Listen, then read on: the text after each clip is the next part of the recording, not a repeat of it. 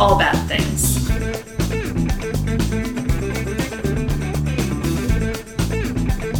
Tragedies, disasters. That's Bad things. trigger warning for everything possible. What? Hello. Hi. I'm David, I'm Rachel. and this is All Bad Things. Indeed. Special, we're almost to the end of tax season edition of All Bad Things. I feel really badly because this is one of the disasters I've wanted to do. And Well, we're doing it. no, I know. It's just that it happened on April 15th. Mm-hmm. April 15th is tax day. Is it also tax day in the UK? Do you even know? So, here's what I recently found out. It is not tax day in the United Kingdom because, so you know how our tax year falls in line with the calendar year? Yes. Meaning only the income you report, generally, for most people, is in the calendar year. Guess what it is in the UK, from my understanding? Do they have like a fiscal year? Yeah, April 6th to April 5th is their fiscal year. Isn't that bizarre? It's a little weird. Super random, like not even in line with a month. So, I don't know. Akshay going to have to explain that to me. Yes, actually, if you need your taxes done, unfortunately, you can't call Rachel. No, I can't. I'm not qualified to do UK taxes. Akshay, who also has a girlfriend. Just saying. Okay. Well, because that's a new development to my knowledge, Oh, okay. but good for him. Very much so. Yes. If anyone, this is actually a legitimate request. Any international listeners, please feel free to contact me regarding taxation in your country. I am very interested to learn, compare and contrast taxation systems. That will only help with your eventual tax policy that you'll be doing for AOC. That's right. That's right. Hashtag killing it.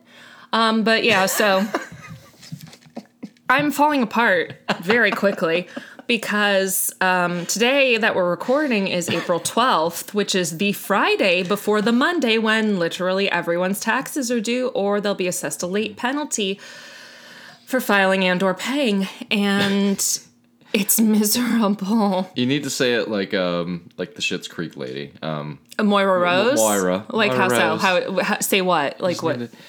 Tax season's almost done. And David. Oh, that's the sister. No, Moira says it too. Oh. No, it's like David. That's what's her name?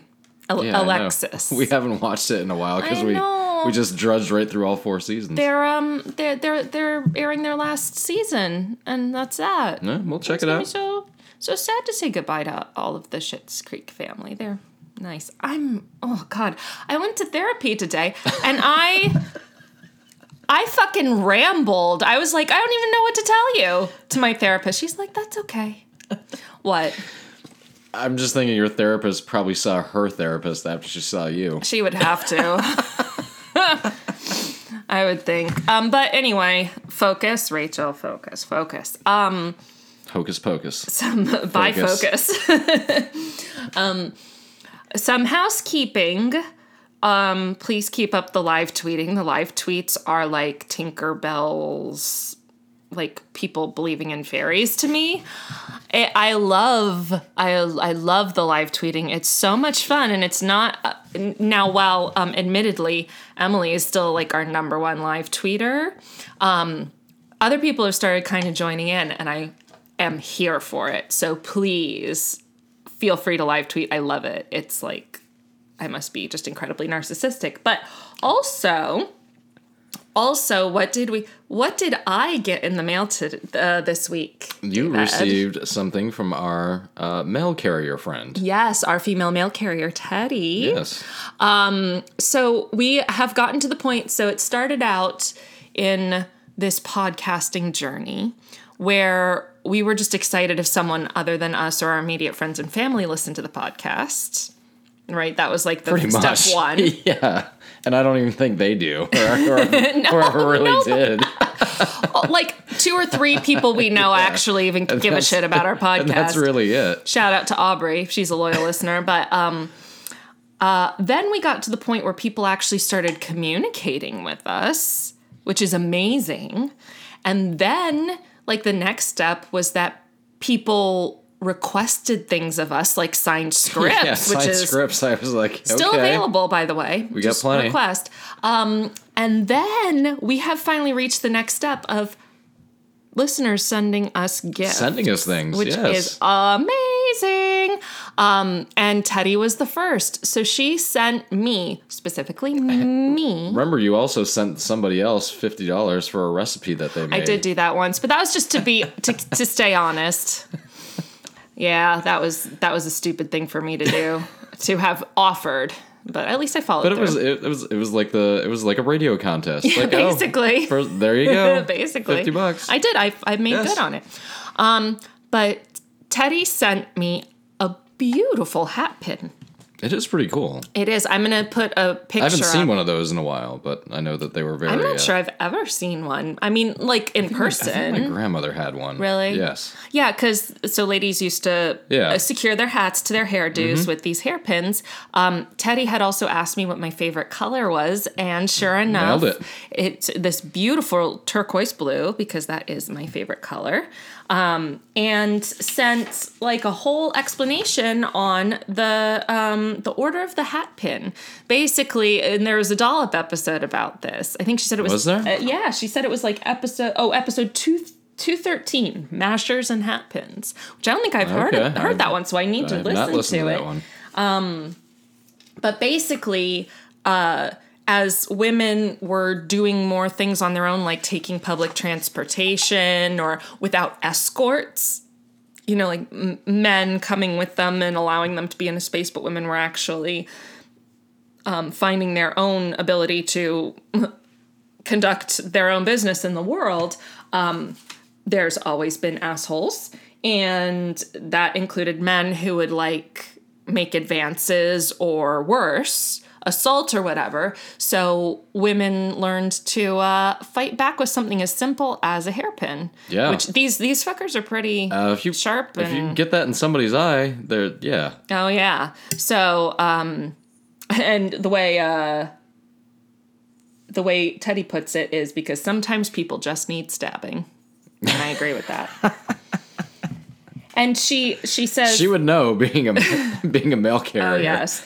She also says, and the most complimentary thing that I just thought was very sweet, she says, women who use their talents to impede those who live to annoy others are now members of this order, meaning the hat pin, or order of the hat pin. So she inaugurated me. Isn't that the sweetest thing? It is very sweet. I love it. I absolutely love it. And then Leah's sending us a signed copy of his book, which is awesome. Hardcover. A hardcover, yes. So if you haven't already, support Lee and also read an awesome book by buying So Others May Live. It's on Amazon. We got our copy from Amazon. Yes. I have read one chapter because the rest of my time is spent preparing people's taxes. But we are going on vacay next week, and I'm going to bring that with us. That's what I was planning to do. Oh, okay. So hopefully the hardcover will get here. Oh, yes, so we might each have our both. own copy. Exactly. Because when you go to the beach, for some reason, you don't specifically enjoy it, which I still don't understand, but that's okay. To each their own. Not my favorite. But I'm like, well, we have Lee's book, so it'll give each of us, because there's times where I just feel like vegging out, but not necessarily just looking at the ocean the whole time.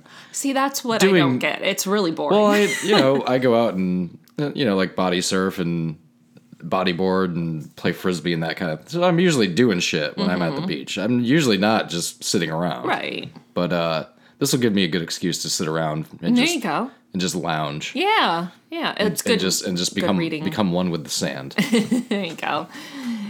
So, let me see. Was there anything else? I feel like I'm forgetting something. Oh, hello, Abby. She likes it when we pay attention to her. Hello. I mean that complimentarily. I know you know that, Abby. I hope you enjoyed my Steely Dan reference today. Oh, I didn't see that, so I'm going to have to look at that, yes. And Abby's mom, too. Hi, Abby's mom. Hello, Abby's mom. All right, so we just talked for like 10 minutes about frivolous nonsense because This is going to get really bad really fast. Yeah. And it's not going to get better. No. This is going to be a two-parter. We've already kind of given that information out before. David is covering the first part, and I am covering the second. But today, if you are listening to this episode the day it came out, April 15th of this year, this is the 30th anniversary of this disaster. We could not pass up the opportunity. Just happened to fall on the day that we release our. Yes, we happened couldn't to fall pass on a that Monday. up. Mm-hmm. No. Yeah. So this. We watched the 30 for 30 on this together. Yes. No, separately. Separately, but very Within close, a couple of days of each other, because you were like, "You've got to see this," and then I was Yes. just like, "This is horrible." Yes, it is. Oh, really quickly, and randomly, but something else that I saw that was very good, was a documentary on Amazon Prime called Death of a Child. I know, I'm not laughing at the death of children. I am laughing at like how much I'm saying this is so good, but it has such a morbid title. I do not recommend it for parents, especially of young children. I imagine it would be just a little too much to take. So trigger warning, going to give a quick description. It's about parents who have had young children die because they accidentally left them in the car. But I will say, here's why. You're laughing because I like stuff like this. Trying not to, as if this episode couldn't get any. I know. Here's the thing. Let's talk about children dying in cars. Basically, my favorite documentary ever is After Tiller, which is that's a pretty good one. an amazing documentary. And it's pretty just sickening. It really is. But what it does is it really, what it did for me and what I think great documentaries can do is it, opened my eyes to feeling compassion for people in very difficult circumstances that have been miscast, basically, or judged in a certain way. And I feel like Death of a Child does the exact same thing. So why are you laughing? I'm being very serious. It's just... All right. It's like we have enough depressing All right. things We'll in this move episode. on. All right, beers. But seeing as how we just left dead children, we're going to get on to dead fans. Mm-hmm. What are you drinking tonight? Tonight, I am drinking the limited release and recently limitedly released... I think that was a sentence. Brewprint Brewing Company out of Apex, North Carolina.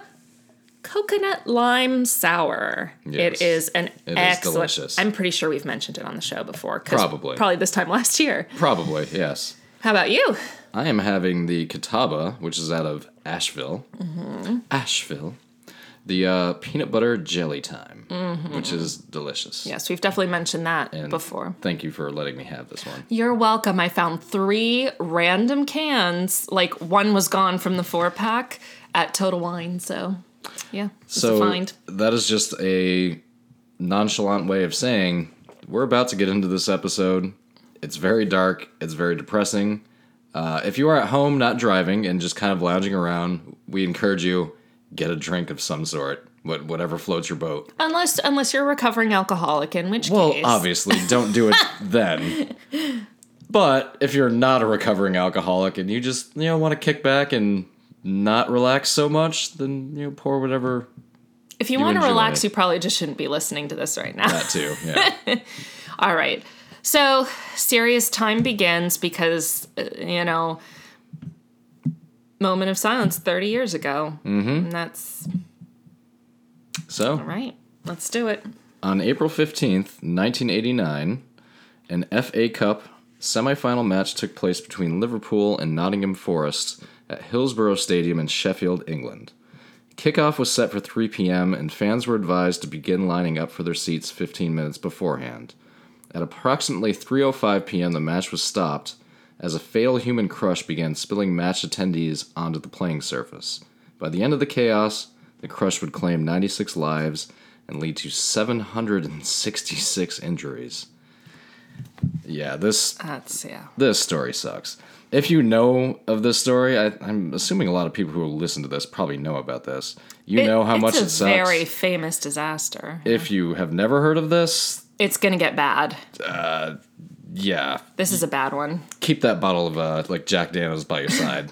Well, and there's a reason we're breaking it into two parts, aside from it being just a very every disaster is significant, but a very historically like significant disaster is because it's really the story of two separate tragedies. Yes. The one that Very we're much covering so. today being the actual disaster, and the other being probably the closest we'll get to true crime, because it's I would say. there was, I mean, we've covered disasters before, like the factory collapse in I was the one who covered it. Bangladesh. Yes, I was going to say right? yes. Yep. Yeah.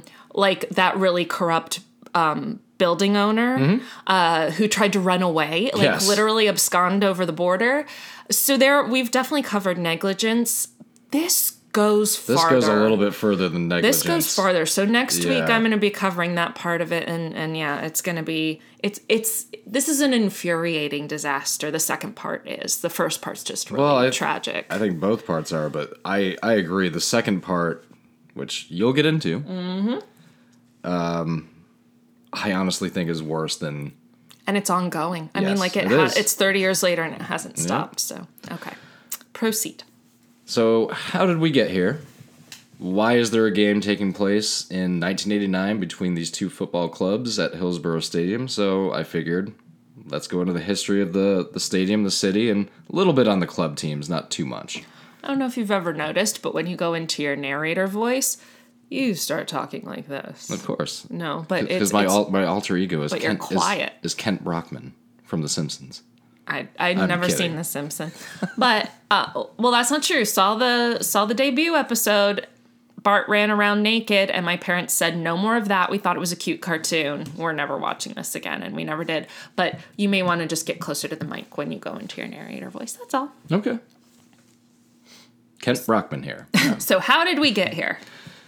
So let's start with the venue itself, where this whole thing took place. Well, because the venue was very key. Yes, it is. Yeah. Yes. Hillsborough Stadium in Sheffield, home of Sheffield Wednesday Football Club, was selected by Like, the... it didn't happen on Wednesdays. They were called Wednesday. That was their yes, name? it's- Oh, okay. Just get used to weird Okay. European, how they name their sports teams. Okay, Like okay. I'm just like, here in North America, in Canada and the United States anyway, Mm-hmm. you have a city, a state, or a region, Right. and then you have a nickname, and then Right. and then that's it. Right. Like there's And no it's not days of the week. there's no days of the usually. week. There's no FCs or BCs because that's all. There are highly offensive terminology, Yes. but other than that, People understand that you're a baseball club. Like you don't need to put it on. right? Yeah, that's true. We don't. It's do not not. like the Buffalo Bills football team. It's Football the Bills. club. Or yeah.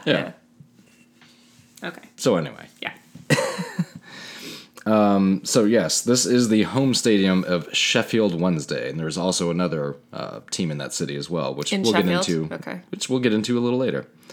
So the stadium was selected by the Football Association as the neutral host of the FA Cup semifinal match in 1989. So FA being Football Association. Football so it's Association, there. yes. I'm not gonna get into all the The leagues and how hierarchy. because We kind of covered that. we in did a little bit, Bradford City or something. Yes, in that one we Okay. did. Okay. I still don't fully understand it, No, so it's weird. if you're an international listener, you probably know what I'm talking about. Oh, they know so much better than we do. Yes. People understand cricket in other countries. That's They're true. basically geniuses. And I'll never understand that either. No.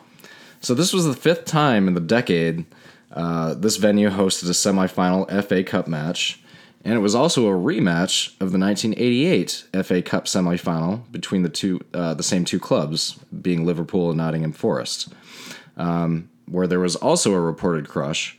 Oh, We'll get into that a little later. okay. Liverpool would go on to win the semifinal 2-1 and lose in the final to Wimbledon FC 1-0. Nil meaning 0. Okay. Hillsborough Stadium, commonly referred to as Hillsborough, is located in a suburb of Sheffield called Owlerton. So I have one bit of context, like mentally, for Sheffield. One of my favorite movies is The Full Monty. I have seen it once. I thought it was funny. It's a great movie. It's not only funny, but it's sweet. Like, it's a sweet movie it kinda about is. kind of like Yes, about- empowerment. Well, about not being ashamed of your body. Yes, That's kinda there's what I a got lot out of of it. body acceptance in Yeah. it, which is amazing. And just but doing it through the filter of comedy. yes, yeah. One of my favorite parts is when he's anyway, I'll stop describing this movie, but watch the full Monty if you haven't. But that took place in Sheffield, and kind of the idea, because I think that movie came out in like 97 or something, but it was Around about then, yes. it was like these guys were unemployed because it was like a boom and bust town. It had they were steel workers who got laid off. I get into that a little bit. Okay, sorry, didn't mean to steal your thunder. Stop stepping on my toes. I'm Kent Brockman. Okay, that's not funny to me because I have no idea what you're saying. I'm just joking around. Okay. So the venue is sandwiched between Hillsborough Park and the River Don. During the 1898-1899 season, What? Sheffield 100 years earlier. Sheffield Wednesday were informed that the site they had been playing in, Olive Grove, was needed for railway expansion. No. Sheffield Wednesday had, been playing its matches there, meaning Olive Grove, since 1887. So this is like a 100-year-old plus club? Well, soccer/football Right. goes back about as far as baseball does here. Baseball Okay. comes to being like just before the Civil War. It's And- our which is- oldest sport, yes. basically, of our big sports, right? The oldest sport, like competitively, period, is golf, I believe. But yes, American baseball, European football, football, go back around like the 1860s, late 1850s. Wow. Both those sports go back that far. It's almost 200 years at this point. It's coming up on it. It will be by the time we're about to retire. Hopefully. Hopefully. Fingers crossed for socialism to kick in our country. Go ahead. So they had been playing in Olive Grove since 1887. Wow. James Willis Dixon, owner of the Silversmiths James Dixon and Sons, offered a 10-acre site in Owlerton because, again, they have to move the team. They have to move the site of where they're playing because they're of gonna build a railroad railroad, expansion. The site was part of the Hillsborough House estate, which was being sold off by the Dixons. Soil was dumped at both ends of the site to level off the ground, and the 2,000 capacity stand at Olive Grove was then transported to the new site, which was also joined by a 3,000 capacity stand. Okay. The first match played at Hillsborough Stadium was on September 2nd, 1899. My God. So by the time this disaster happened, this stadium was up and running for 90 years? Yes. That's crazy. Yep. That's wild. I was almost going to say 80, but yes, you're correct. 90 years. Wow. Just short of its 90th birthday. Wow. I mean, really, just Wow. about 5 months before. That's amazing. So yes, on September 2nd, 1899, Sheffield Wednesday played Chesterfield, with Sheffield Wednesday winning 5-1. A series of expansions saw the stadium reach a capacity of what it is now, which is 39,732. Wow. And there's also, at the moment, there's a planned renovation which will increase capacity to 44,825, but that has not been approved yet. What do you know where that puts it? Is like that sounds like a lot of people to me, but is That seemed small to me, so I Really? didn't look up what it was. well? Because some football stadiums are massive, right? Like Oh, yes. 100 plus. Wembley Stadium. Okay. I mean, Yep. Wembley Stadium has got to be 80, 90,000, I would think. Okay. Well, I mean, it seems like a regional field as opposed to some sort of giant national, like Wembley. Everyone recognizes the name Wembley. To me, after researching this tragedy and especially doing some research on the stadium, to me it seems to be like the Wrigley Field of the UK. Like it's an historical old and- historic stadium. Doesn't have the best capacity. Doesn't have the best, but it's old. But it's significant. Been there. Yes, it's been Yeah. there forever. It's like a landmark. Pretty much. Yes. Yeah. I would say if we're ever in the UK, I would want to go here, but no, not after doing all this Yeah. research. No. The venue is known for its diverse sections of seating, which you can see on a lot of different YouTube stuff. There's not only footage of the tragedy itself on YouTube. Right. There's also footage of the Just renovation, events. the reconstruction, the history of the stadium itself, which I watched, which was Right. pretty interesting. Right, because this stadium is so old Yes. that this was just one event that happened there. It's probably the event for which It's the best most known, famous, but yeah. yes. But Or it was infamous. Yeah. this venue was famous before this, Mm-hmm. at least in terms of the UK. Right. So the venue is known for its diverse sections of seating. There's the original North Stand, which I mentioned before, which was the They actually 3,000. moved it. No, okay. The 2,000 capacity stand is what they moved. They Oh. built the 3,000 capacity stand. But still like in 1899, Yes. whatever. So it was innovative at the time. It was built for having facilities for both men and women. Facilities meaning restrooms? Yes. Okay. Or loos. Yes. I was trying to think of that. WCs. That is what they call it. It was the first stand in the country to run the entire length of the pitch, and is famous for having just one of two cantilevered sections in British soccer stadiums. The cantilevered section was added in 1961, so a Okay. roof. There's a roof over okay, that. gotcha. Yeah. But it's, you know what cantilevered Yes. is, right? Okay. Like not giant supporting Mm-hmm. columns or something. Yeah. No, I know it because in whatever it's called, World's Most Extraordinary Homes, there's lots of cantilevering. Oh, yeah. It's Oh, a yeah. very stunning architectural feature. It is. We will have a cantilevered back deck one day. That would be It would be awesome. cool. Anyway. Do you think we can get HOA approval for Probably not. We'll I think we'll try to submit our request into Queer Eye to get that done. there we go. We'll suggest it to Bobby. They can get it done. Yeah. Yeah. They can get through all the red tape. Bobby, we know you're listening. Oh yes. Make it happen for us. You know Bobby Burke is secretly like a disaster fan. So there is also the West Stand, and I honestly encourage West people to look up what this stadium looks like because every section of the stadium is different. That's interesting It because is. usually they're very symmetrical. Yes. They are now. Stadiums nowadays are built that way. But this was built over time. Oh, as yeah, a there's- historic venue. There have been literally, I'm not even exaggerating, like a dozen renovations on the stadium Wow, yeah. since it was first built. So it's gone through a lot. But that's the cool thing about it is like any place you sit is going to be completely different Yeah, from. that is interesting. So Like a patchwork. kinda, Yeah. yes.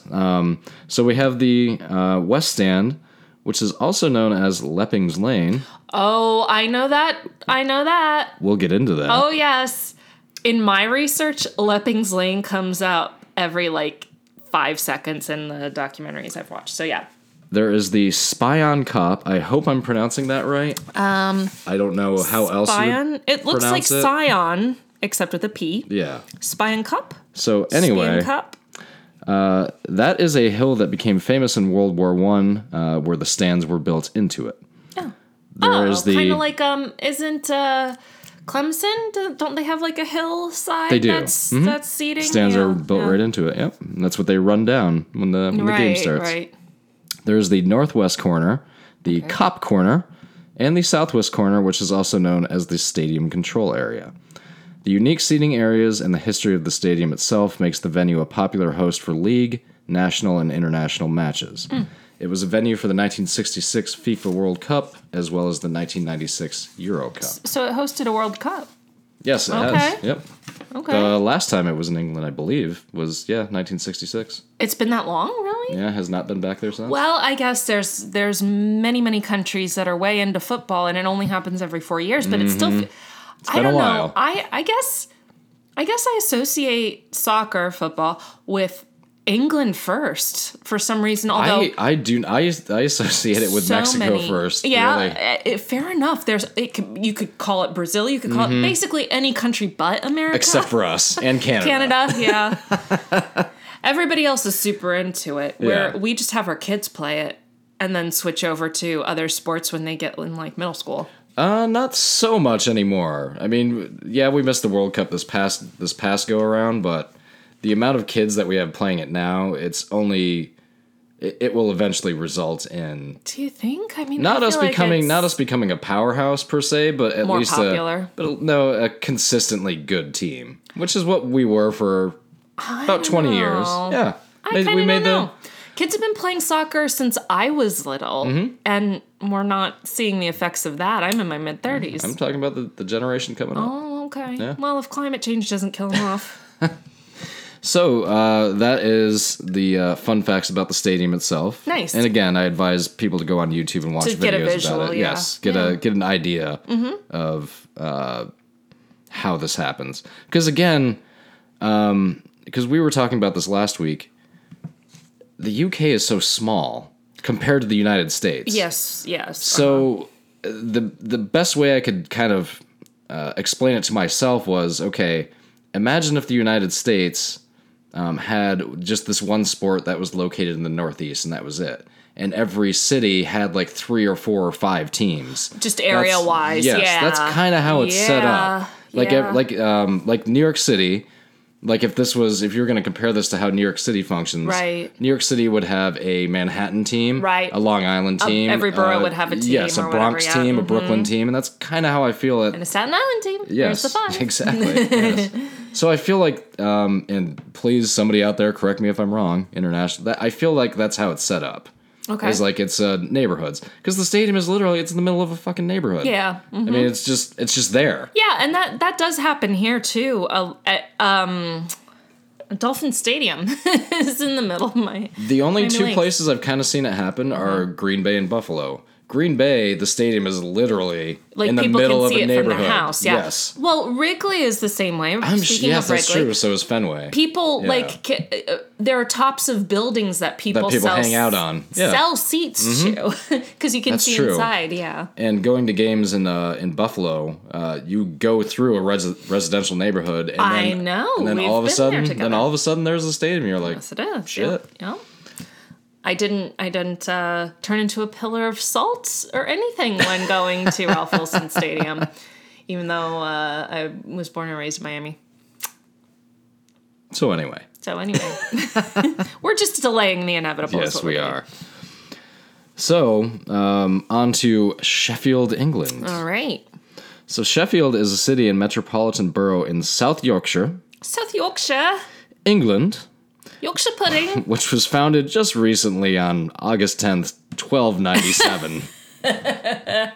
You know what? That's the stereotypical American thing. We are not used to things being old. No, we're not used to, because there's nothing.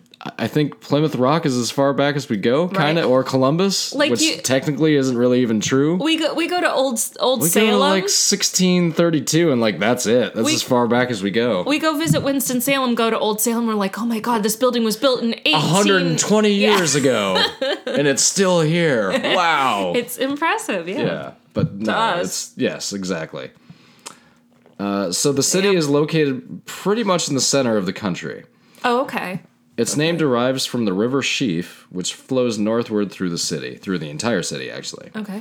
The city proper population of Sheffield is 577,800 as Oh. of 2017, with a metropolitan area of 1,569,000. That's So sizable. for That is England, sizable. yes. Yeah. I think England has what, like 25 million? I don't people? even know the population something of like the that. whole country.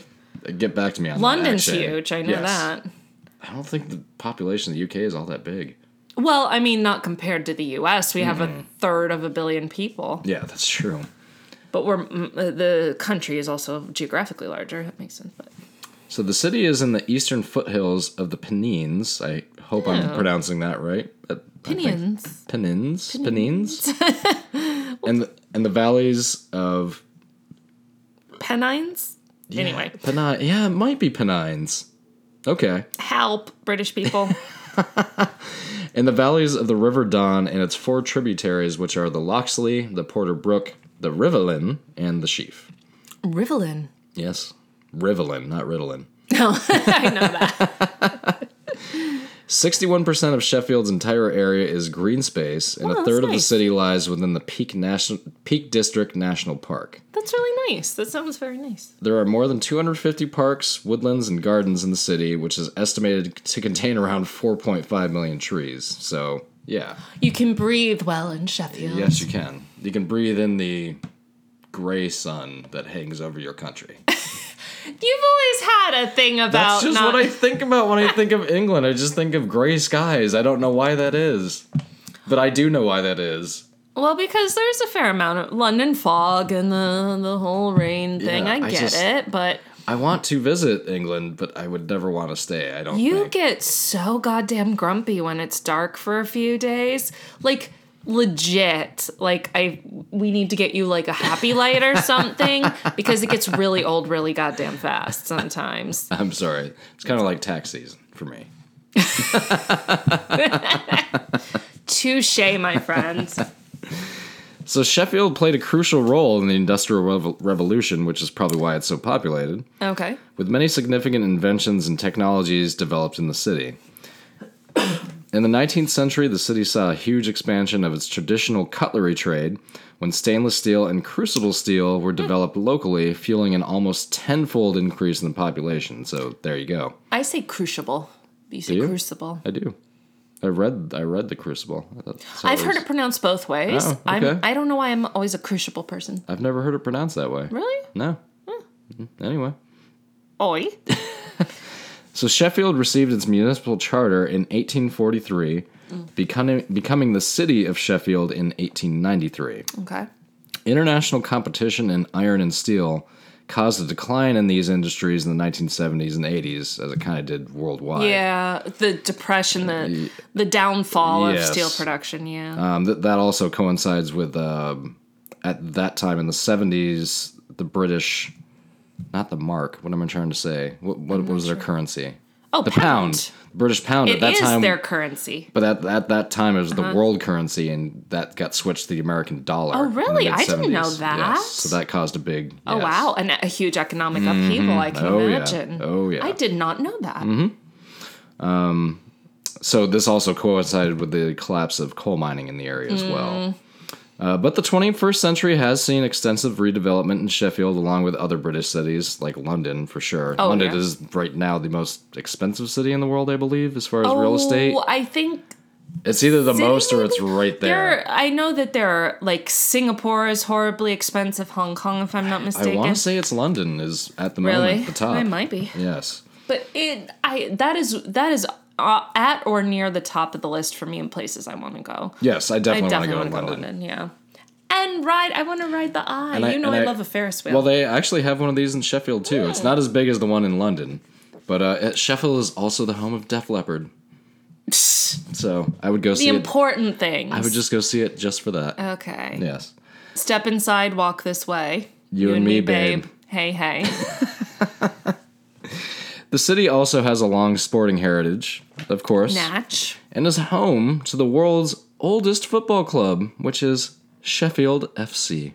Oh, so not Wednesday. Not to be confused with Sheffield Wednesday. Okay. So they have multiple football clubs. They do. Okay. I bet they're called, the one that's just Sheffield is called Sheffield. The other one's called Wednesday. Probably. I would guess that. That's literally the only thing that defines Yeah. them or distinguishes them. Who you rooting for? Sheffield. Wednesday! Which one, mate? That was horrific. Yes, I'm That sure was it terrible, and you also sounded Australian. Damn, I did. I said Mate. mate, didn't I? Mate, But it works. Yeah, but right? Right, Akshay? Right? actually, it's like I don't know you guys. He's cringing right now. He's probably already changed it to something else. So games between the two professional clubs, excuse me, are known as the Steel City Derby. Okay, that's kind of like the Subway series when Sure. the Mets and the Yankees play each other. Is it obnoxious that we always relate things that aren't American to something that is American? Well, yeah, because let us that's know, international listeners. It's our only point of reference. Yeah, So, but anyway, but this is the only country we've ever lived in. that is true. So, the city is also home to the Sheffield Steelers. Finally, a normal sports team name. You say it's normal just because we have a Steelers too in America. I'm saying it's normal just because it's normal. It's the name of the city, and it's a nickname. They're older, so what's normal isn't it what was established first? No, not in my eyes. Precedent counts for something. The Sheffield Steelers are the UK's first professional ice hockey team. Oh, nice. And again, finally a normal name. It took ice hockey to come to England for you guys to get your shit together. Oh, shut up. You're welcome. You're being so American. You're being such a yank right now. I could be, since I'm promoting hockey, being so Canadian, which I am. Oh, shout out to Zach again. Oh, yes.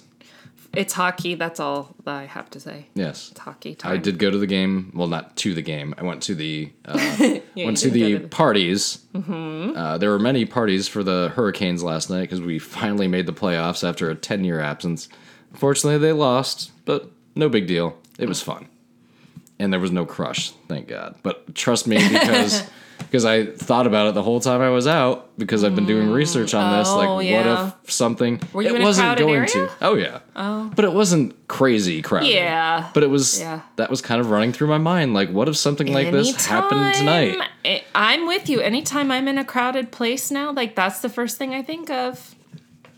That's why I had a panic attack when we went to that Bill's Backers bar in Nashville. So the area now occupied by the city of Sheffield is believed to have been inhabited since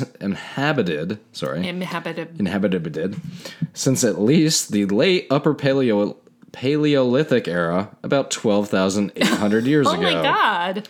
The earliest evidence of human occupation in the Sheffield area was found at Creswell Crags to the east of the city. In the Iron Age, the area became the southernmost territory of the Pennine tribe called the Brigantes. It is this tribe who are thought to have constructed several hill forts in and around Sheffield. Wow. So, That's amazing. not a very old city at all. no, It just goes no. back to the beginning of Time, basically. literal, actual not human not time. literally, but yeah. It's when prehistoric. we basically. learn to stand upright time. So I think you turned prematurely. I did. So now we're gonna go into. So now we have the city. Yeah, that was really interesting too. have It the was interesting venue. to learn about Sheffield. I don't, and again, I kind of left out the information on the clubs because Liverpool Yeah. and Nottingham Forest. do not actually play in the city and stadium. So Right, they're not part of the history of the stadium. not itself, necessarily. I kind of will embedded. get into a little bit of Liverpool later on. Okay. Because their reputation Gotcha.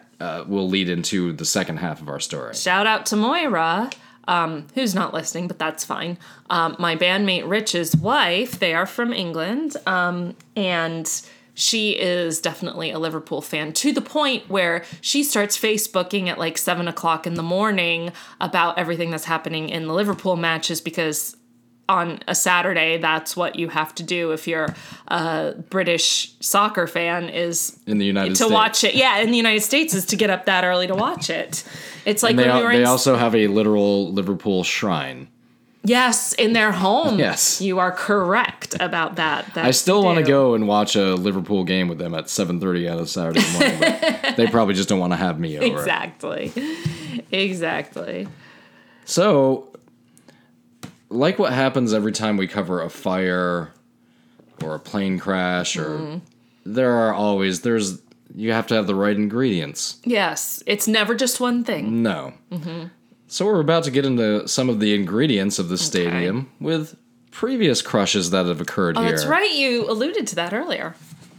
So, a crush occurred at the Leppings Lane end of the ground during the 1981 semifinal between Tottenham Hotspur, which also has a brand new, awesome-looking stadium because Nice. when I was researching it, that came up. Okay, So cool. It looks pretty cool. I want to go there. I'll go there. I'll go to that stadium. I won't go to Okay. Hillsborough because Okay. that's... Poor association. Yeah. So between Tottenham Hotspur Tottenham Hotspur. and Wolverhampton Wanderers... That's a That's really... cute. Wolverhampton. Wolverhampton Wanderers.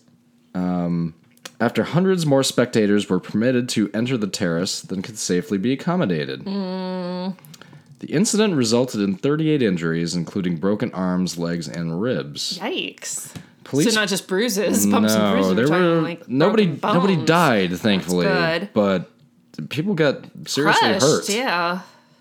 Police believe there had been a real chance of fatalities had swift action not been taken. Okay, so they reacted well. Mm-hmm. Uh-oh. They also recommended that the club reduce its capacity.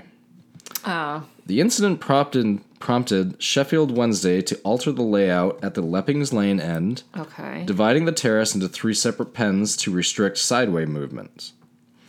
sideways movement. So instead of everybody being in this one huge section, there were they're going to 3. section it off. So it kind of Gotcha. So Restrained. vertically, sort of, it was, yes. funneled into 3 separate Yes. areas, yeah.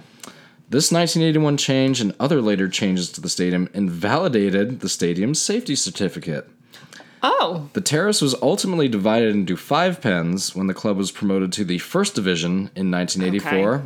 I have an idea of what that means, yeah, but I we don't kind go of into it. went through that. It means that they did so well that they kind of earned a promotion. Because we know that you can be promoted or relegated. Yes. So, yeah. Yes. And a crush barrier near the access tunnel was removed Oh, great. in 1986 to improve the flow of fans entering and exiting the central enclosure. Okay.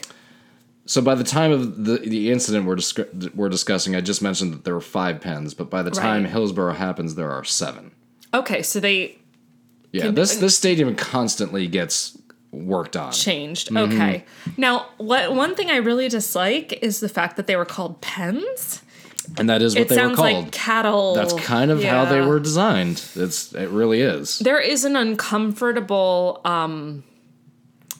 parallel Mm-hmm. in crowd disasters between humans and animals, Yes. and like crowd And behavior. the same in yeah. the same framework almost. Yeah. Because they're literally guiding people Yes. into pens. Yes. Just not with dogs, with cops Yeah. and turnstiles and things And like not that. doing it with food, doing it with here's a soccer game. Yeah, here's something to watch. Yeah. Yeah. Go into this one, that one, this one. You know. Yeah. It is Yeah, it's weird. I mean, crowd Crowd control is a science. it is And an art. And this disaster has literally worldwide consequences. Yes. People paid attention to, thankfully, Yes. what happened here, and that's the thing. Like last week when we went to the hockey game. Yes, this was on my mind, but I don't feel unsafe there. Right. I right. don't. You know, because there are exits and entrances all around the building. Right. And you pretty much, because we live here, we know where to go. Right. Yes. So- Yes. Yeah. And the scariest thing about PNC Arena, though, I will say, is when you're up in the upper tier. Those stairs feel very steep. They are steep. Yes, they are.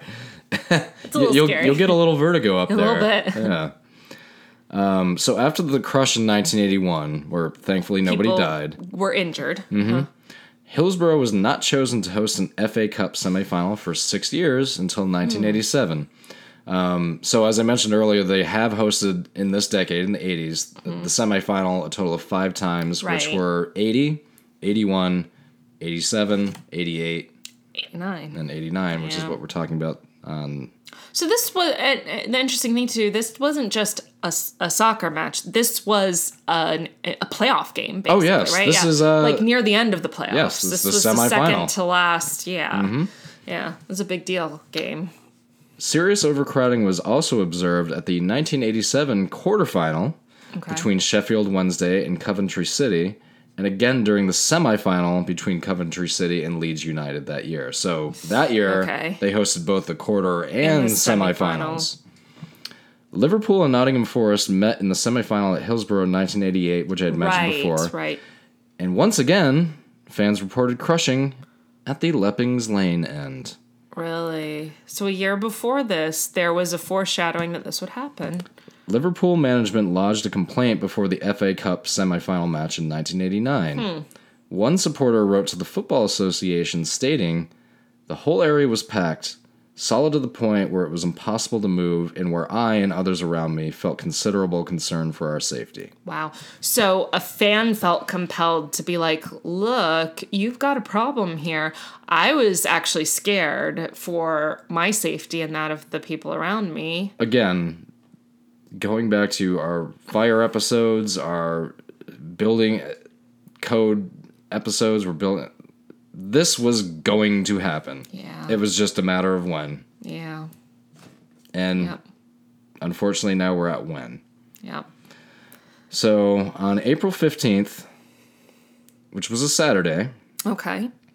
1989, the FA Cup semifinal match between Liverpool and Nottingham Forest would take place. The match was sold out, meaning more course, than yeah. 53,000 fans from the two sides would be headed for Hillsborough for the 3 p.m. kickoff. Now, wait a minute. You mentioned the capacity of this did. place, and it is now being expanded to 42. But it was like 39 last I heard, and 50,000 people are heading Are there? showing up. Okay, Doesn't mean they're all I gotcha. going. Doesn't mean they're all ticketed. Doesn't mean they're all going inside. I gotcha. So despite being a far larger club, Liverpool supporters were allocated to the smaller end of the stadium. Why was that? Do you know? Say it with me. The Leppings Lane, Leppings Lane, yeah. end of the stadium. Why would just piss poor planning? Exactly. So that their route, well, also because of this reason, also so that the route would not bring them into contact with Nottingham Forest fans arriving from the south. So they were trying to avoid mingling, to avoid fights or whatnot. Pretty I'm much. guessing, yeah.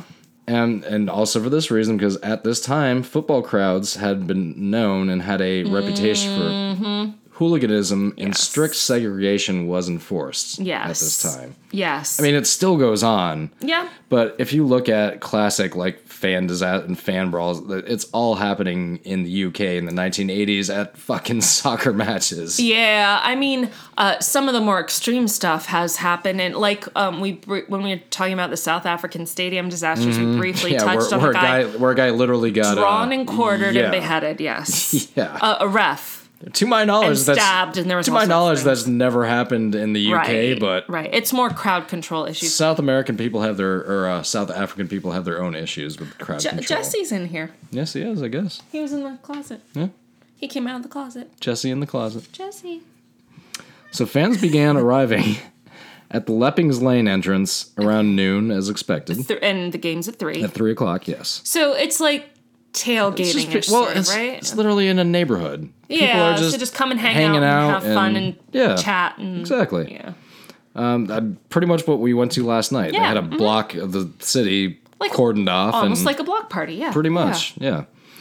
The Leppings Lane entrance had a limited number of turnstiles, and there were just 7 allocated to the 10,000 fans with tickets for the standing terraces. Okay, so 7 turnstiles, 10,000 people. It's going to take quite some time to get everybody through. Which is what leads up to the congestion outside. Because everyone's waiting to get through the turnstile, but not... Yeah, okay. Once through the turnstiles, supporters would have seen a wide tunnel leading down to the terrace and a sign that read, "Standing." Okay, so these people had tickets to stand in that area, so they would say, oh, here's where I'm going. This being the West Stand tunnel that would lead to pens 3 and 4, which were just behind Okay. the goal. Okay. Access to other pens was poorly marked. Oh, okay, so there was like 5 pens, or 7. There are 7 total. 7. The involvement of pens are pretty much in this going to be 3 and 4, Okay. with people trying to get to 1 and 2. So it was just... There were 7 pens, but it just wasn't clear that there were 7 pens.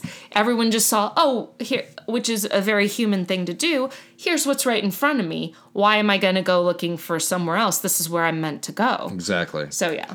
So there was also no system for the event to ensure fans were evenly distributed across the pens. Are you kidding? So no one was standing there being like, here, why don't you go over this way? Even nicely asking. And no way of counting how many were in each pen. Oh my God. What? Match commander David Duckenfield. Oh God, I know that name. Oh, you're gonna get into him. I have done research, and that name, I know of Duckenfield. Was new in his post and had a limited Yes, he experience of policing football matches. Knew by he had been in the post for like 19 days or something, like literally. He was not known as a footballer, according to his peers. Now, I honestly thought that everybody In England was a... around the world, Yeah, other than in basically. the US and Canada, were football fans. No, of course not. I know there's always know going to the be- trope, but It is very weird. I met a Canadian guy once a long time Who's just ago not when I in lived in Greenville.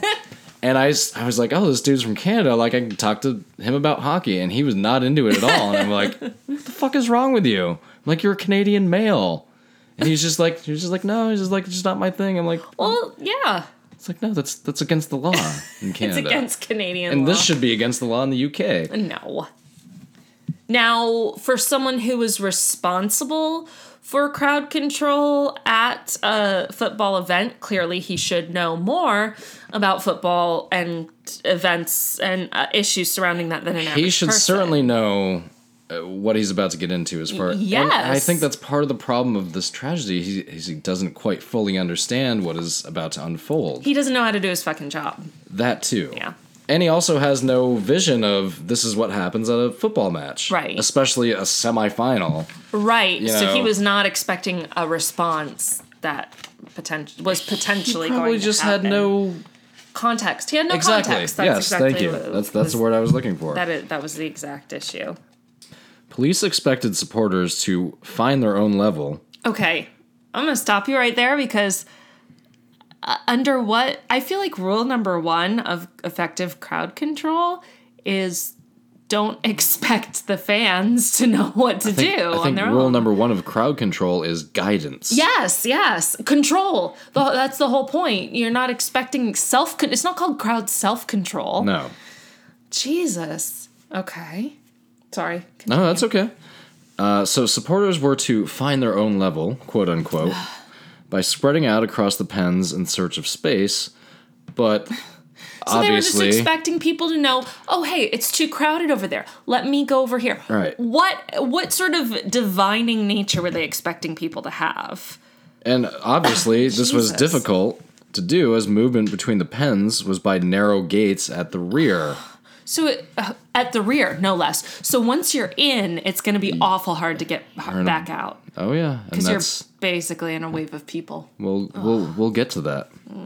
I don't want to get to that. I don't either, but by 2:15 p.m., a crowd of Liverpool fans had started to build outside the Leppings Lane turnstiles. That's Leppings Lane. And overcrowding began to occur. Progress through the remember there's seven turnstiles for 10,000 people, Yeah. was slow, and by 2:30 p.m. just 4,400 people had entered, Less than half, and the game's only 30 minutes away. meaning 5,600 fans were set to enter the ground in the half hour before kickoff. God, no. But through 7 turnstiles. And by this point, because the game's going to start in a half hour, rushing in there to get to their Yeah, people place. are. Well, and this is standing room tickets. Exactly, So this people is not- want to get in there to get a good spot. Oh, God. This is very similar to The Who. Concert disaster where people wanted to get in because it was Yeah. like some people had general admission. Yeah. Oh. Match commander David Duckenfield Well, David fucking Field. and Superintendent Bernard Murray discussed delaying the kickoff to allow fans to enter, but decided against it. That would be too problem solving. Yeah, We we don't want to do that. We expect fans to be able to sort it out themselves. Exactly. Yeah, we don't want to help them. No, in that. why would we do that? By 2:45 p.m., closed circuit security footage showed there were thousands of people pressing into the turnstiles and and alongside a large exit gate called Gate C. Okay. The funnel-shaped nature of the area meant Okay. that the congestion was hard to Yeah. escape for those at the front. So Yes. imagine a tornado. The base of it It's is tiny. very small, Yeah, and all the pressure is coming down on top of it. Yes. So we have Yeah. a human version of that happening here. And horizontal instead of vertical. Well, yes, I know what you mean, though. and not an actual tornado, and Yes. we're not spinning around and Yes. Can I also say, I am not a fan of turnstiles. I never have been. I get the idea of like counting and ticketing and stuff like that. But turnstiles are a little weird to me. Like, they can literally stop you. And they're awkward. I don't like turnstiles. I don't know. I have a thing against turnstiles. I guess I feel indifferent about them. I've never thought What is about your opinion on turnstiles? it. I enjoy them. I celebrate their entire catalog. I celebrate their entire catalog of turnstiles. I've probably been through every turnstile at PNC Arena. I wouldn't doubt it at this Probably, point. yeah. So because of this, the turnstiles obviously became difficult to operate, Yes. and people were starting to be crushed outside. Against On the the Leppings turnstiles Lane. and that whole like area. So now I know what happens next. we are going to open Gate C, and you're going to get into because this is basically the whole controversy, is who opened this gate? Right. How did it get open? Yes. We'll cover in the aftermath. We're going to be kind of reconstructing certain things. Yeah. The police officer in charge of the area, Superintendent Roger Marshall, thought somebody was, quote, going to get killed here Oh boy. unless the exit gates were open to alleviate the pressure.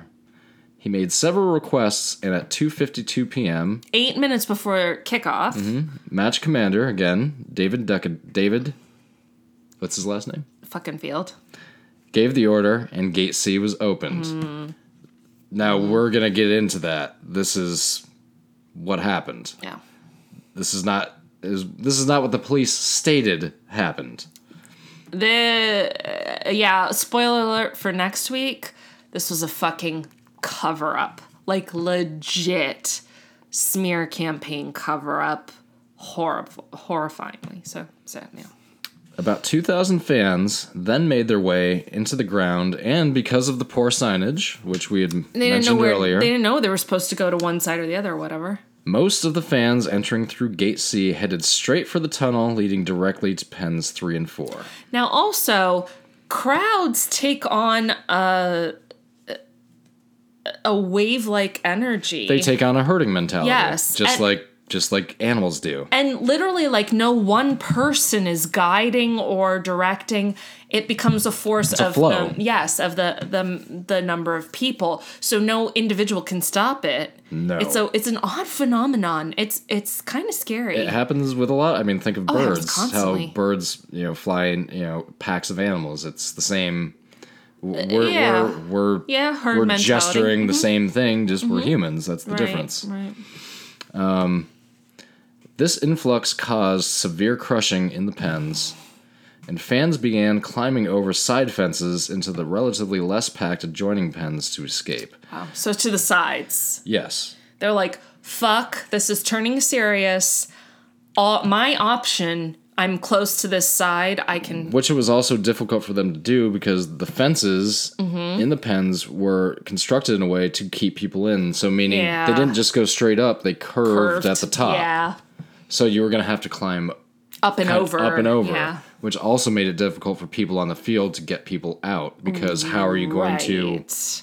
The whole point of those pens was to keep people exactly where they were. It was meant to be difficult. Like, short of barbed wire. Yeah. Like, they were doing what they could to keep people in the pens. Ugh. So just imagine the amount of energy that... This is essentially two human tornadoes colliding with each other. So imagine the amount of energy that would produce. Yeah. And if you're at the bottom of that... Meaning the front or the sides. Yes. Front especially. Meaning the front mostly. the front, yeah. You're fucked. Completely. You're not escaping uninjured. You might escape with your life if you're fucking lucky. Right. But you're not escaping harm. That is for sure. Do you talk about the footage at all? A little bit, but we'll get into that. Okay. So at 3 p.m., the game kicked off while fans in the two central pens were 3 and 4. Yes, were pressed up against the fences and crush barriers. Up near the front. Yes, because they Right had behind the goal, right? Yes, Yeah. they had removed most of them to make it room for more people, but there were still crush barriers up at the very front, Okay. where the fence was. Okay. So this is kind of where, and I watched 2 different videos on this. Watching the actual game footage,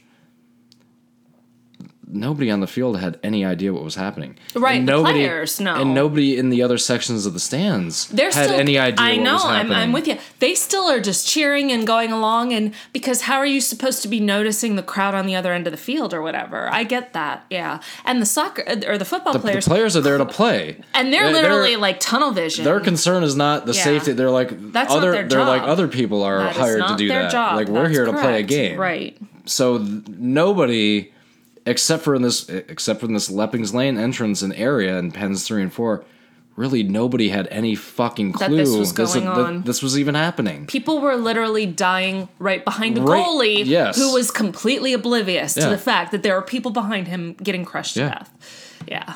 Yeah. So one barrier in pen 3 gave way, causing people to fall on top of each other. Survivors describe seeing people lose consciousness right in front of their eyes, and other survivors described realizing that they were not standing on the concrete in the pens, but that they were standing on people. Oh, God. Supporters continued to climb perimeter fences to escape, while other fans were dragged to safety by fans in the upper tiers. You'll see this in the videos as well. Yes, they like are able to People from the pull 'em upper up. tier Yeah. are reaching down to grab anybody they can to get them Fucking out heroes. of there. Can I just say that? That's amazing. So that was the only other section of fans that really knew what was happening. That started to observe it and that reacted. That's absolutely heroic. Yes. But they were like, fuck, We've here, this gotta is get all 'em we out. can do. This Yes. is literally all we can do. Here, give me your hands, let me pull you up. And they That's- pulled yes. out a lot of people. That's amazing. That's and amazing. to some surprise as well, it didn't overcrowd where they were. Because their section was kind of packed, but they Yeah. just kept pulling people out, good pulling on them. people out. Well, yeah, at worst people could sit on the ledge maybe or something. Yeah. Ugh. But kind of how I was thinking, you might be wind up creating a situation you're trying to solve by bringing all these. Sure. But and they couldn't bring all that many No. people up. I mean, that's a hard job. it's just people being prescient and realizing, holy shit, We need to do we've whatever gotta we do can. whatever, something. We have to do something. So Yep. so good on those people. That's amazing. That's actually very inspiring. Yes. That's And also, people who had spilled out onto the field went back to the fence and were trying to help. pi- Oh my yes. God. Yeah, the ones my that were God. not injured. I'll put it Injured that or way. stunned. And some of them, I'm sure, were injured and just didn't feel it. Right, injured or stunned, because that was something I saw in one documentary.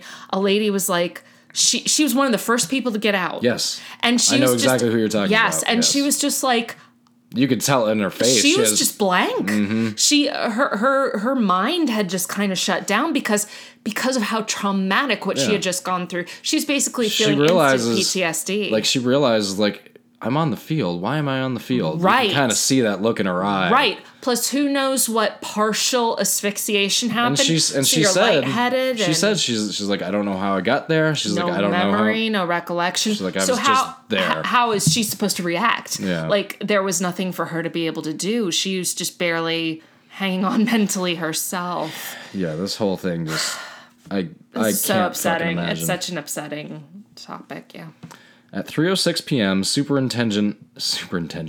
Superintendent Roger Greenwood ran onto the pitch and told the referee to stop the game. And you can see that on YouTube as well. It's sounding like the superintendent has been at least trying. That fucking field hasn't been doing a whole fuck of a lot. You'll get into that. Yeah. But And this guy is seeing stuff and trying to There react. were police that reacted yeah. responsibly, and spoiler alert, they kind of got washed out in the conversation a little bit. To put it lightly. Yeah. Yeah. They got whited out of the conversation. Yes, literally. In the chaotic aftermath, supporters tore up advertising banners to use them as makeshift stretchers Yeah. and tried to administer first aid to the injured. The response of average people at this game People, well, again, was these stunningly are wonderful. These are Brits. They're hardened people. They have been through World War II. They've been through World War But One. this is a ways after that. I mean, It this is, but it's in their DNA. Well, it is. I'm with you. As an American, there is an impression of British people as being a very They're hardy hardened people. Yes, they're fucking battle hardened. Like the keep calm and carry I'm kind on of glad that the sort of- Brits don't play ice hockey. They'd fuck us up major. They'd have a good shot, probably. You know, so Yeah, we're the delicate little flowers of the world. not all of us, but I mean, America's not super bad. no American generation has gone through an actual battle in the United States since the Civil War. That's correct. That's true. 9/11 was a terrorist attack. It yeah, wasn't that a wasn't battle. a battle. No. You know, these people have been through their grandfathers, their fathers, their uncles, have been through all sorts of shit. Yeah. So I get that, but I still think it's wonderful and remarkable when you see average citizens responding with whatever abilities they have. It's really It's really inspiring. It's very it's using your surroundings. You got to use whatever you can. So if Yeah. you got to rip off advertising banners and use those as a stretcher, fucking so be it. You know. yeah. The authorities' response to the disaster was slow and badly Get into coordinated. that. Yeah. Police delayed declaring a major incident. You'll get into that. Oh yes. And staff from South Yorkshire Metropolitan Ambulance Service at the ground also failed to recognize and call a major incident. Yeah.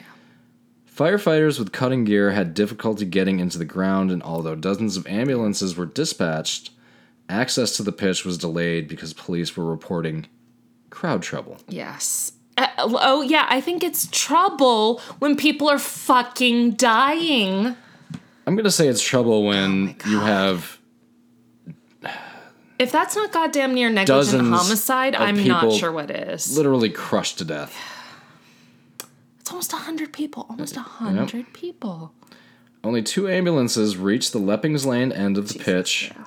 And of the 96 people who died, 1 did die in the hospital. 95 died at the scene. Is it okay if we just slightly portend what happened to that one person? Well, let me finish the sentence. Okay, sorry, But yes, sorry. we can. So of the 96 people who died, only 14 were ever admitted to the hospital. And we'll get into that next time too. Yeah. So, Just to, I'll put it in this week because it's a little bit of the, because 96 is the number and it is an accurate number. But 95 people actually died on the scene basically, or very close to it. The last person, and I'll bring this up next week and name his name. I don't recall it off the top of my head, but I do have it in the research. He sustained significant brain damage and lived for several years in a persistent vegetative state jeez. until his parents lobbied to be able to legally take away life-sustaining measures. Sure. A very Terry Schiavo type case. Oh, my God, I remember that. You remember that? I haven't Yeah. thought about that in a while. Yep. So we'll get into that a little bit, but he died in 93 after several So 4 years years of later. being in a persistent vegetative state, yeah. And now I'm realizing that last sentence might have confused people. So Hmm. I said of the 96 people who died, 1 died in the hospital. Right. Only 14 were ever admitted to the hospital, meaning So where's the other- 13 other people Yeah. actually wound up at the hospital morgue because remember, the people who died at the Yes. scene, the rest of them, That's good to know because we've kind of been trying to coordinate where do I need to pick up. the rest of them are staged in a nearby the gymnasium. in the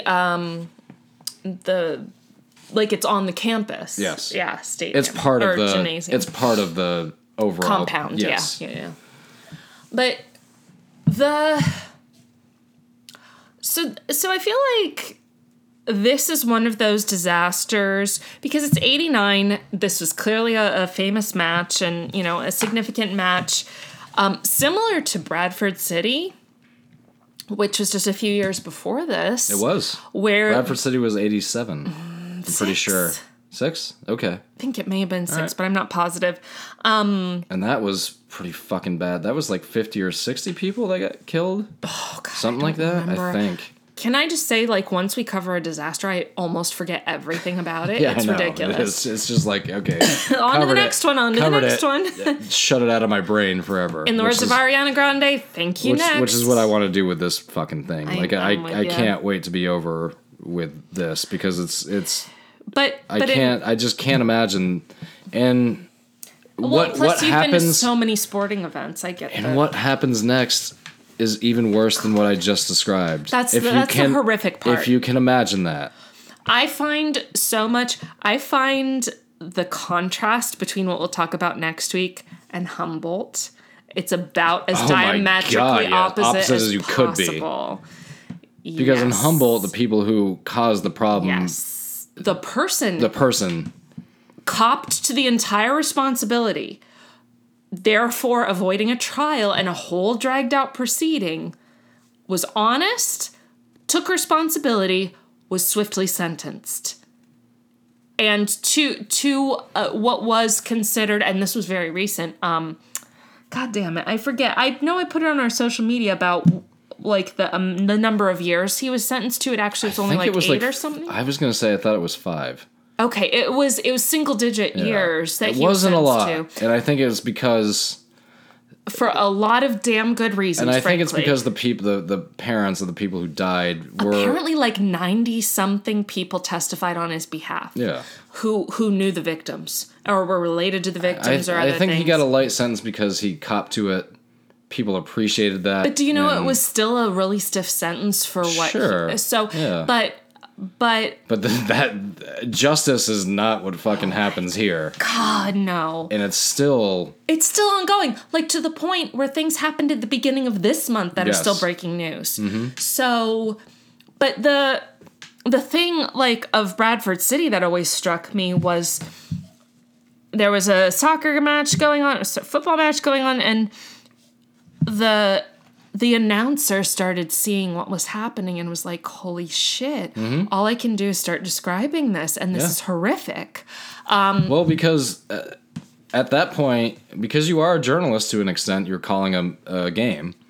There's literally nothing else you can do but at that state point what's you have to going on. become an actual journalist An investigative, and report on what is happening, yeah. second by second, and because you're the only filter. Yes. At that point. And that happened in this case too. Yes, it did. The announcers couldn't figure out what the hell was going on. Of course at not. first. How could they? Right. But once they did, they started describing what was happening. Yes. Yeah. And the footage and they were being completely professional about it. Yes. The footage of Hillsborough is widely available. Yes, it is. I do not recommend looking at it if you have any sort of sensitivity towards this. There is, I mean, you are watching. You're watching people die. You can see people dying. You can see people dying. You can see people being carried off that you know are dead. You can tell who in the front is dead. Yeah. Like you see the life literally leave their faces. One thing I watched today, and I saw it, I did not see the scene before until today. I saw 2 different people getting carried off, and you could just tell by how their bodies were, they were dead. They weren't, yeah. There was no... But you know, here's where there was no... They just literally looked like lumps. Ragdolls. Being carried off. That's the... Because there are people who are like, look, I want no part of that shit. I don't want to see it. That's highly upsetting. I have zero problem with that. I completely understand I don't want to see it. I just saw it for... You know what's so weird? I am drawn to stuff like that. But let me explain why. No, I understand. No, but it's not morbid curiosity, because we've talked about that. Mm-hmm. I feel like when there is like footage of people dying, like in this case, that watching it is almost an honor or an acknowledgement of what happened. Sure. And I know this might seem really twisted, but just the idea that like these people were getting suffocated to death or crushed to death. But they were alone, And so I feel like when you confront what happened to somebody in such a horrific manner, I know it's not literally being there with them, but like my biggest thing about death, my feeling about death is that people shouldn't have to face it alone. Sure. They should be surrounded by support. We're all going to have to go through it, but to die in fear, to die alone, that's pretty much the worst last bit of your life I can imagine. Sure. So and I am not a spiritual person, you know that. I'm not religious and I'm also not spiritual, but there's something about watching footage like that and myself looking at somebody who's dying. This is going to sound so fucked up, but that I feel like I'm saying, I'm so sorry, but I'm here and I'm watching this and I'm confronting this and I am going through I'm deliberately putting myself through some sort of distress, emotional distress, watching this Well, yeah, because to honor you. well, and that's I mean, I understand it completely, and the way I feel about watching that is acknowledging that was a life, that was somebody's life, that was just extinguished for stupidity and lack of planning and But it's, you know what? It's not, And it's- because yes, we're going to get into all of that stuff and how unjust all of this was. But like when it comes down to it, the inevitability of death under whatever circumstances, like at that moment, like no one should have to be alone. yeah. Like that's the saddest thing I can think of, unless they choose it. Some people Sure. do choose it. Yeah. But, you know, obviously these people did not choose what happened to them, and that is horrific, and it is horribly unjust. We will get into all of that next week, and oh my God, is this the most morbid thing ever. But we took a little break, and now I'm on to a 9.2%er. It is April 12th. I am a tax preparer, and God damn it, we're She's talking about allowed to Hillsborough. cry. God damn it. I'm not crying. I tearing up a little bit. I I'm not did crying. A couple of times watching several documentaries. It's I was really just like, upsetting. it gets to you. And you It's know just- what? Because the whole thing could have been avoided. That's That's the the whole- injustice of it. Yes. But you know what also gets me is some of these documentaries and stuff where they interview survivors or That's the fucking worst. oh my God, Yeah. or the parents of the kids who, because a lot of something you didn't touch on was how young most of these people were. Well, I was which we'll thinking go that into. you might Yes, because I will. because I I know will. a tradition at the stadium is the kids go to the front.